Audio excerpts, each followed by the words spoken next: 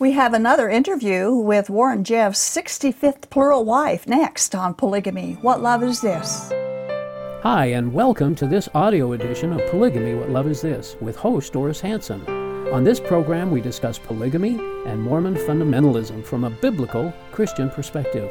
We talk about the history of polygamy, its modern-day fruit, share stories from people who have escaped polygamy, and talk about current events relating to polygamy.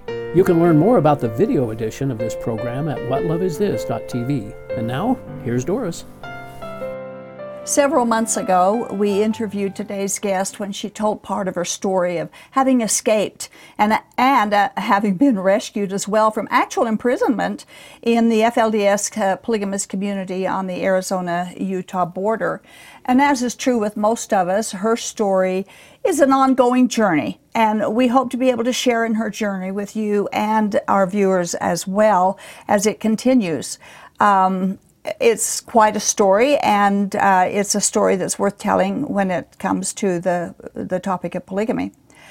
We especially applaud her endurance because she has braved through a very painful and long-term healing process that few of us even can relate to. She still faces many challenges in that process.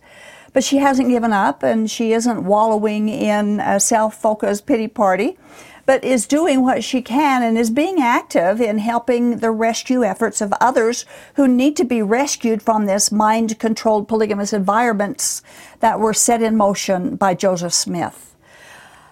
We would like to introduce now and welcome back a previous guest, Brielle Decker. Thank you for coming, Brielle. Thank you for letting me. And thanks for your willingness to share your story. It's quite a story, ongoing. Yes, it's been really good for me to see a lot of different perspectives and be out here in this world is a experience that everybody should have. Well, it's certainly for polygamy people who are born and raised in the confines of a polygamy environment. It's kind of shocking sometimes for us as we begin to learn about the outside world, and Yes. sometimes it can be pretty frightening as well. Now, what year did you leave? It would be 6 years in May, so I can't remember the dates. I'm not good. Well, at not the dates, day, but- just the year. So it's been 6 years since you've been out. Yeah. Now, your birth name, the name, just for clarification for later on in the show when we talk about your book, your birth name was Lynette Warner. Right. But you legally changed it. Why did you change it? I changed my name because I was being chased, and they were trying to, even though I was overage, they were trying to say that I was crazy, and they had drugged me with doctors inside of the religion, and I wanted to never have to worry about having a relapse and finding myself back there. I just didn't want any risks, and so I went through the process of changing my social, my name, and I got legally adopted in the end. We weren't really planning on that at first, but it turned out that way. Once you changed your name, they quit chasing you. They just stopped. Yes. It ended. Yes, that's what I hear. I didn't realize that they were chasing me up to even clear to Tennessee until recently. That's what they say. I know they know now that I went to Tennessee, so I don't know if they are saying that or if they actually made it to Tennessee. I don't know, but they said they chased me clear there and then were told to turn around. But I was there for 2 years, so. Yeah, and that was part of your journey, part of your process as you were learning about different things out in this big bad world. And you helped me a lot in that. Yeah. Well, that's what we want to do, is be helpful and continue to help people even a long time after they're out. And you've had a lot of resources, a lot of different organizations that's helped you, and that's what it's all about. We want to discuss 3 important things that are going on in Brielle's life during this particular time. She's working with organizations that help people escape, and not only after they've escaped, but also to escape if they can. And she's working to educate those who are outside of polygamy, who don't know or who don't understand that what is going on in polygamy is actually human trafficking, and you want to bring awareness to that. And then she's working on a book, writing a book, telling her story of abuse and mind control and imprisonment and the evil doctrines taught by Warren Jeffs. So, and we're going to talk a little bit about that book as well. But let's begin with Warren Jeffs' doctrine of pedophilia. Now, we were having a conversation earlier this week, actually, and in that conversation, Brielle mentioned that the reason that pedophilia is so widespread in the FLDS these days is because it's part of their doctrine, and that Warren Jeffs actually made pedophilia doctrinal. So I said, we need to talk about this, and that's what we're going to do. She said that it's because it is doctrine, that she was there when the doctrine was discussed, that that's not hearsay, it's not just something that you heard or made up. It's not from a bishop. You were there. Yeah, so tell us about that. Tell us what happened. I was sitting in a training. I don't know if they know what training, have you discussed that before? Well, you might want to bring it up to our viewers. The reiteration of their doctrine constantly, so they called it a training every morning, and every evening we'd all sit through and listen to the reiterated doctrine of the interpretations of Warren Jeffs and the leaders before him that they recognize. I was sitting in a training, and Warren Jeffs was there, and he was leading it, and he read about the story. It's kind of a famous story among fundamentalists about Heber C. Kimball going in and going to see Joseph Smith, and Joseph Smith telling him that he needed to give up his wife to Joseph Smith. Mm-hmm. And so he fasted and prayed for many days. He brought his wife to Joseph Smith and submitted to give her up. And Joseph Smith told them both that they had passed the test and sealed them for time and all eternity together. And then at the end of his whole story, that's kind of a common story, Warren Jeffs inserted that their daughter, Helen Mar Kimball, was married at 12 years old to Joseph Smith. And that's the story that Warren Jeffs told the people. Told us, the elite. It's not common doctrine among the whole group, because only the elite get to know about the elite stuff. So he used Joseph Smith's experiences to bring forth the doctrine into the FLDS, but he changed that. Yes, because that's not how it happened. I hear, yes. Yeah, he was. I heard from you that the records that they have, the old records that they have of the polygamy and the things that we've been able to gather. Mm-hmm. She was actually 14. She was 14 when he married her, according to all of the information that we have, yes. And he married a couple of other young girls. He married a 16-year-old and another 14-year-old too, as well. But they weren't 12. Right, and that in those days, as far as the laws went, as far as I understand, they, with parental consent, they could get married at that age. Well, that's something that we'd have to look into as far as state by state. How that worked back then, I'm not even sure. Without legally 12 years old and stuff that we have nowadays. But then Warren Jeffs would have tweaked that as well. Yeah, he takes everything to the extreme. Yeah, he's a pedophile and he wants that, and so he just took it to the extreme to tell us that it's okay. God commanded this. So because and he proved it by Joseph Smith, using Joseph Smith as the example. Yes. And so at that time, then he instated, he actually brought in the pedophilia into the marriage practices of the FLDS? Well, he had already started to, he was just explaining. I'm talking about making it doctrine. Yeah, that's when he was putting it in the doctrine. So it's in the elite groups, but everybody that is going forward in that group has to eventually accept the elite doctrine. So it's in their doctrine. Uh-huh. They're not going to be accepted into the highest degree of glory in the celestial kingdom unless they accept the elite doctrines. The doctrine. So then he'd been taking young girls even before that. He just didn't explain it to us until then. What about the other men? What about the elite men? Had they taken young girls before that, or did they start taking at that time? We had seen him. He introduced me to a few of his young brides. I knew his young brides, and one of them's out and talks now. She's on that Prophet of Evil the other night interview. But yeah, so I saw him, I was introduced to him, but I remember thinking, what are the laws here? And somebody said, oh, they're 16. No, they didn't say 16. They said, no, they are, it's legal here because it's Texas. And I found out later it was 16. So you were down in the YFC ranch at that time? Yes. Okay. Yeah. I didn't realize that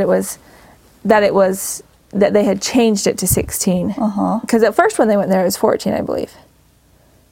Well, that's something else we'd have to look into. I think Texas was 14 and then they changed it to 16 later on. I know Utah changed theirs from 13 to 16 even with parental consent. Yeah.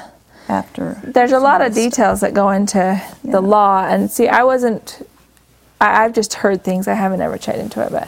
Right. So he said Helen Mar Kimball was 12, and so therefore it's okay because, and this is a perfect example of what Jesus said when he said, by the fruits of the false prophets we shall know them, and Joseph Smith's fruits are showing through just right there. He's using Joseph Smith's behavior to even bring about his own behavior.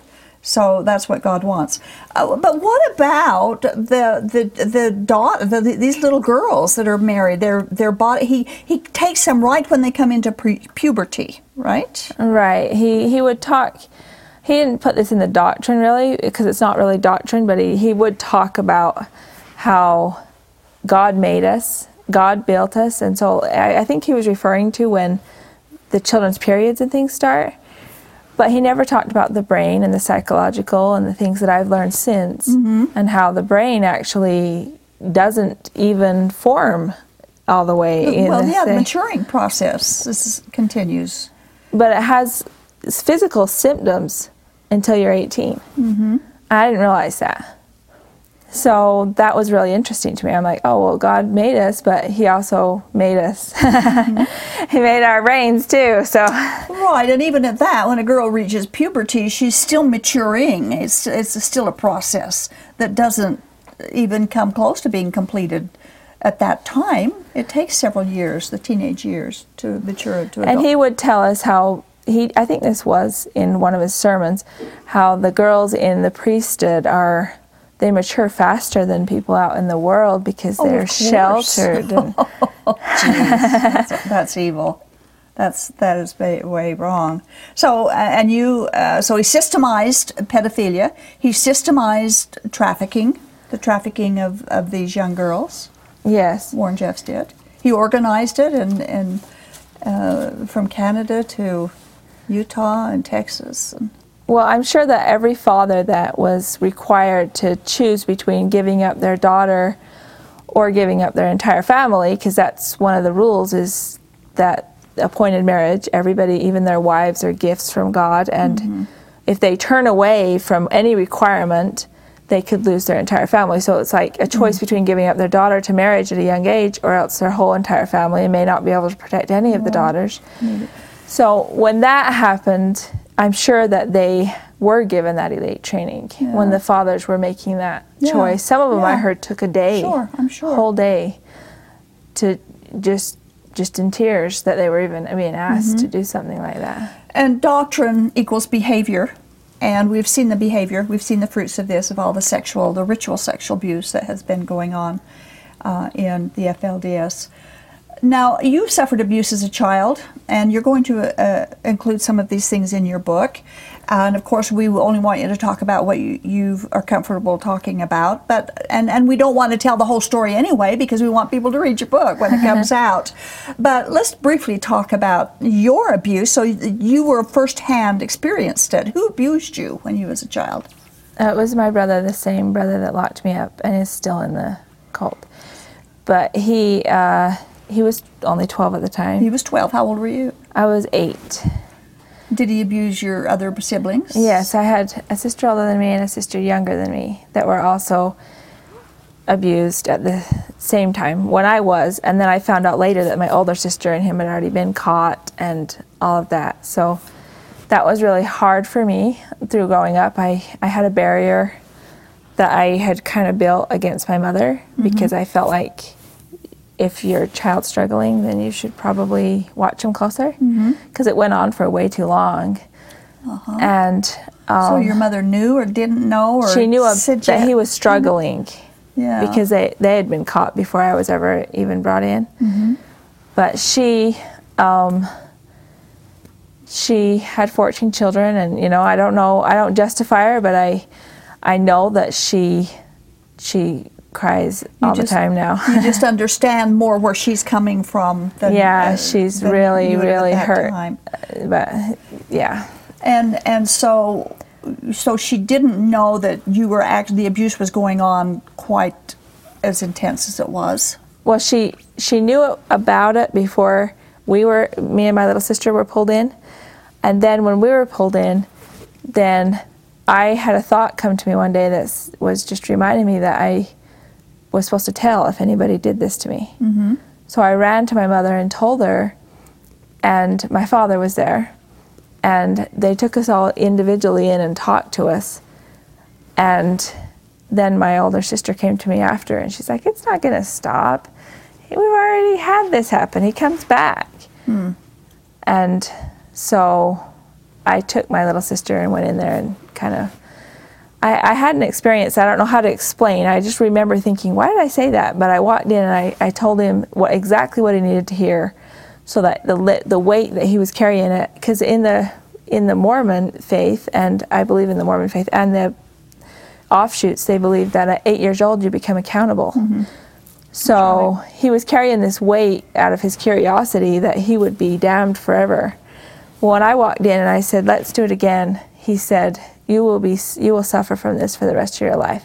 If I would have begged him to stop, he would have just laughed at me. If I would have commanded him to stop, he would have just been angry with me. But because I lifted that weight off, like God lifted it off, kind of an emotional thing for him, then he stopped. He never came back. He blamed it on me, and I was willing. So you were the scapegoat, the willing scapegoat. Yeah, because I was younger, and I was like, my sister needs this. So I just accepted that. What a burden for children to carry around. So is Warren Jeffs, we know he raped, he even said that he had abused and molested his daughters and his sisters, and Brett Jeffs wrote a book where he raped him when he was a kindergartner, and also his brother.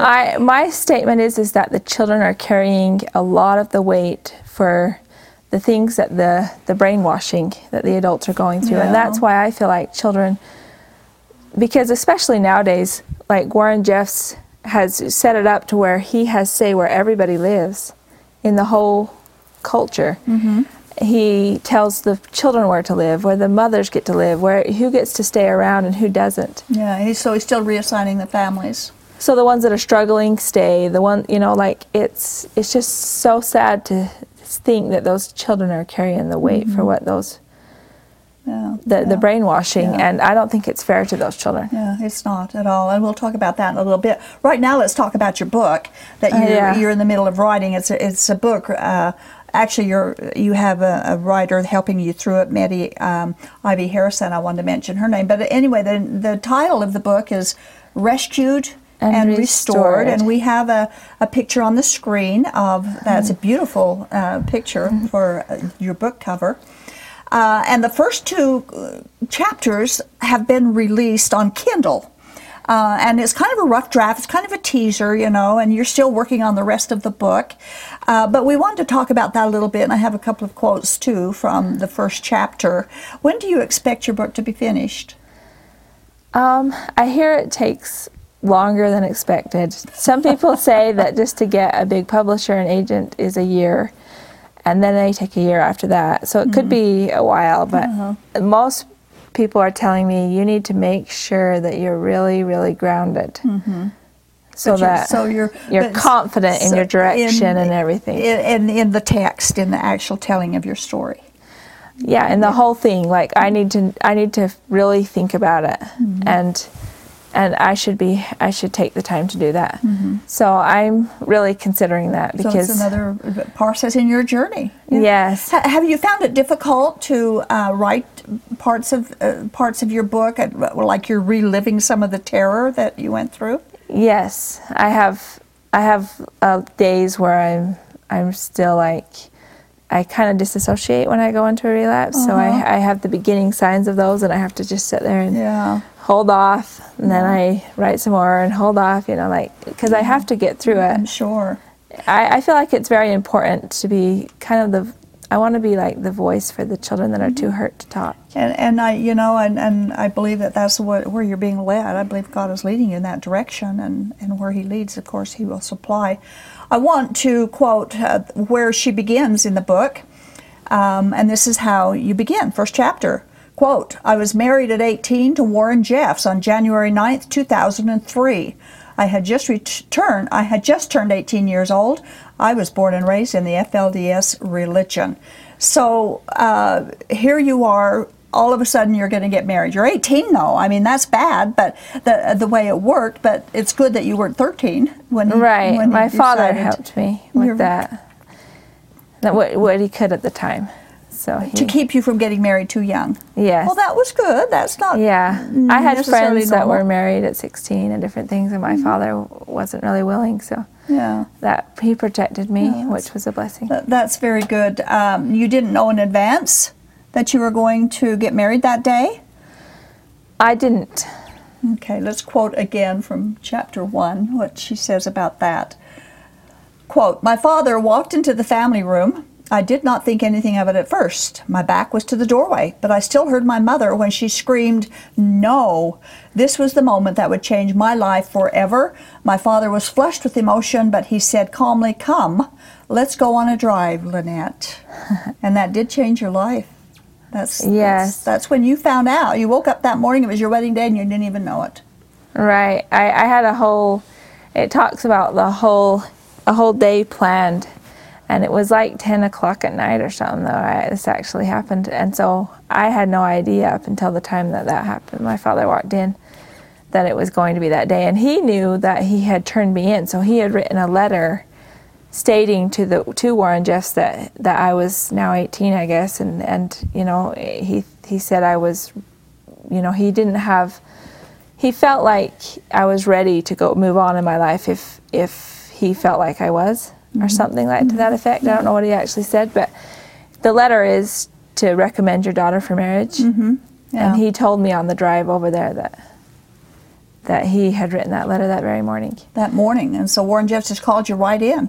Yeah, and that doesn't always happen. Did your father have a clue? I know you didn't, but did he know that Warren Jeffs would claim you to be his wife? He didn't. He actually has told me since, why did it happen like that?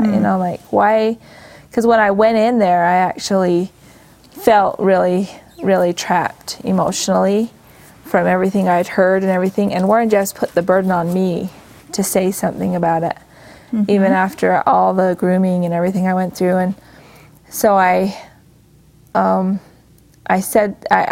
asked me if I had an impression, and I didn't know how to get around it because I felt like there would be a repercussion for whatever I said. There wasn't really a good answer. But I knew if I said anything against what he had groomed me for, he would think I was lying. Yeah. And then I would get a repercussion for that. And so I was choosing between which repercussion I wanted. Yeah. And because I didn't know enough about marriage, I went that route. But my father asked me since, why did you say that? And I'm like, I felt trapped. Like I tried to explain it to you, but Yeah, and you were trapped, and so. But you have to read the book to find out the rest of the story. And we've only got a couple of minutes left, so let's get into what you're doing right now. You're to actively reach out and educate the public and other things. What's going on? What are you doing? I do public speaking, and I reach out to explain how to help. I want people to know what they can do to help.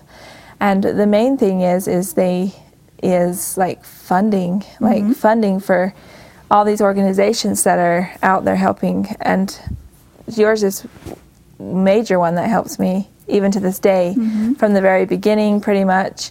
And then my adopted mom and Dream Center. So the Dream Center, I don't know if you want to... Well, if you can do it quickly. We don't have a whole lot of time yet, but please, yes, tell us what the Dream Center is. So the Dream Center is, I went and got Warren Jeff's old house. The state has taken over his land because he's in prison for life in 20 years now because of these underage brides. And I went and got his house and sold it to the Dream Center, who's like turning it into like a crisis house for people that are first coming out and trying to find their way out into the world. So it'd be a safe haven for them, plus a rehab for them too. Yes, and if they talk to like you or Holding Out Help, then those are long-term plans for host homes and adoption and whatever it takes to get these people. And you also want to educate others that this is trafficking. Yes. That this is actually trafficking that they're involved in, not just the FLDS, all the polygamy groups and underage marriages, or even overage if it's for sex purposes. Yes, it's definitely, polygamy and trafficking go hand in hand, and there's a whole poem and things I wrote about that describe the steps and everything, because it matches the law. Like you bring in the law and what they require to be trafficking and considered trafficking, and then polygamy has those same factors, especially in what I know about it. Right. Yeah. And so you're talking publicly to different groups of people around the area, even outside of the area, and you're doing interviews on the internet and other places, magazine articles. I've read several of those that you've done as well. So you're getting the word out, Brielle. That's really wonderful. We all, each of us helping in each little part that we can do. And you've lived it. Yes. And recovering from it. Yes, it's ongoing. I have a blog called Blogging with Bri, BRI.com. Bloggingwithbri.com. Okay. And it tells a lot of my journey. It's called Growing Step by Step. And yeah, good. So good. I try Okay, well, Brielle, we want you back again, especially as your journey continues and when your book comes out. So thank you for coming. Appreciate talking to you again, and it's wonderful to see you and what's going on in your life. And you know, when we all think that what we choose to believe in is the truth, at least the truth for us. If we had our way, we would persuade others to believe our way as well. Most of us would if we could. But this culture that embraces Joseph Smith as being the greatest of importance, next only to God, believe that their prophet is God's mouthpiece for truth. And he's even more important, actually, than reading God's Word. But the only way anyone can know if they really have the truth is to honestly study opposing views using reliable resources. Well, Jesus said that we are to love the Lord our God with all of our minds. And yet polygamists and even Mormonism discourage independent thinking. And so we must ask, why aren't more people using the minds God gave them to discover the truth that God gave them? See you next time. This has been the audio podcast edition of Polygamy, What Love Is This? This program is a production of A Shield and Refuge Ministry and Main Street Church of Brigham City. You can view current and past video episodes as well as download audio episodes of this program at whatloveisthis.tv. If you or someone you know is in need of assistance in leaving a polygamous situation, please contact us. We are here to help. All of our contact information can be found at shieldandrefuge.org or call us at 877-425-9993. If you have any questions or comments about this or any of our other programs, we'd love to hear from you. Write us at email@whatloveisthis.tv. Thanks for listening, and we hope you'll join us again.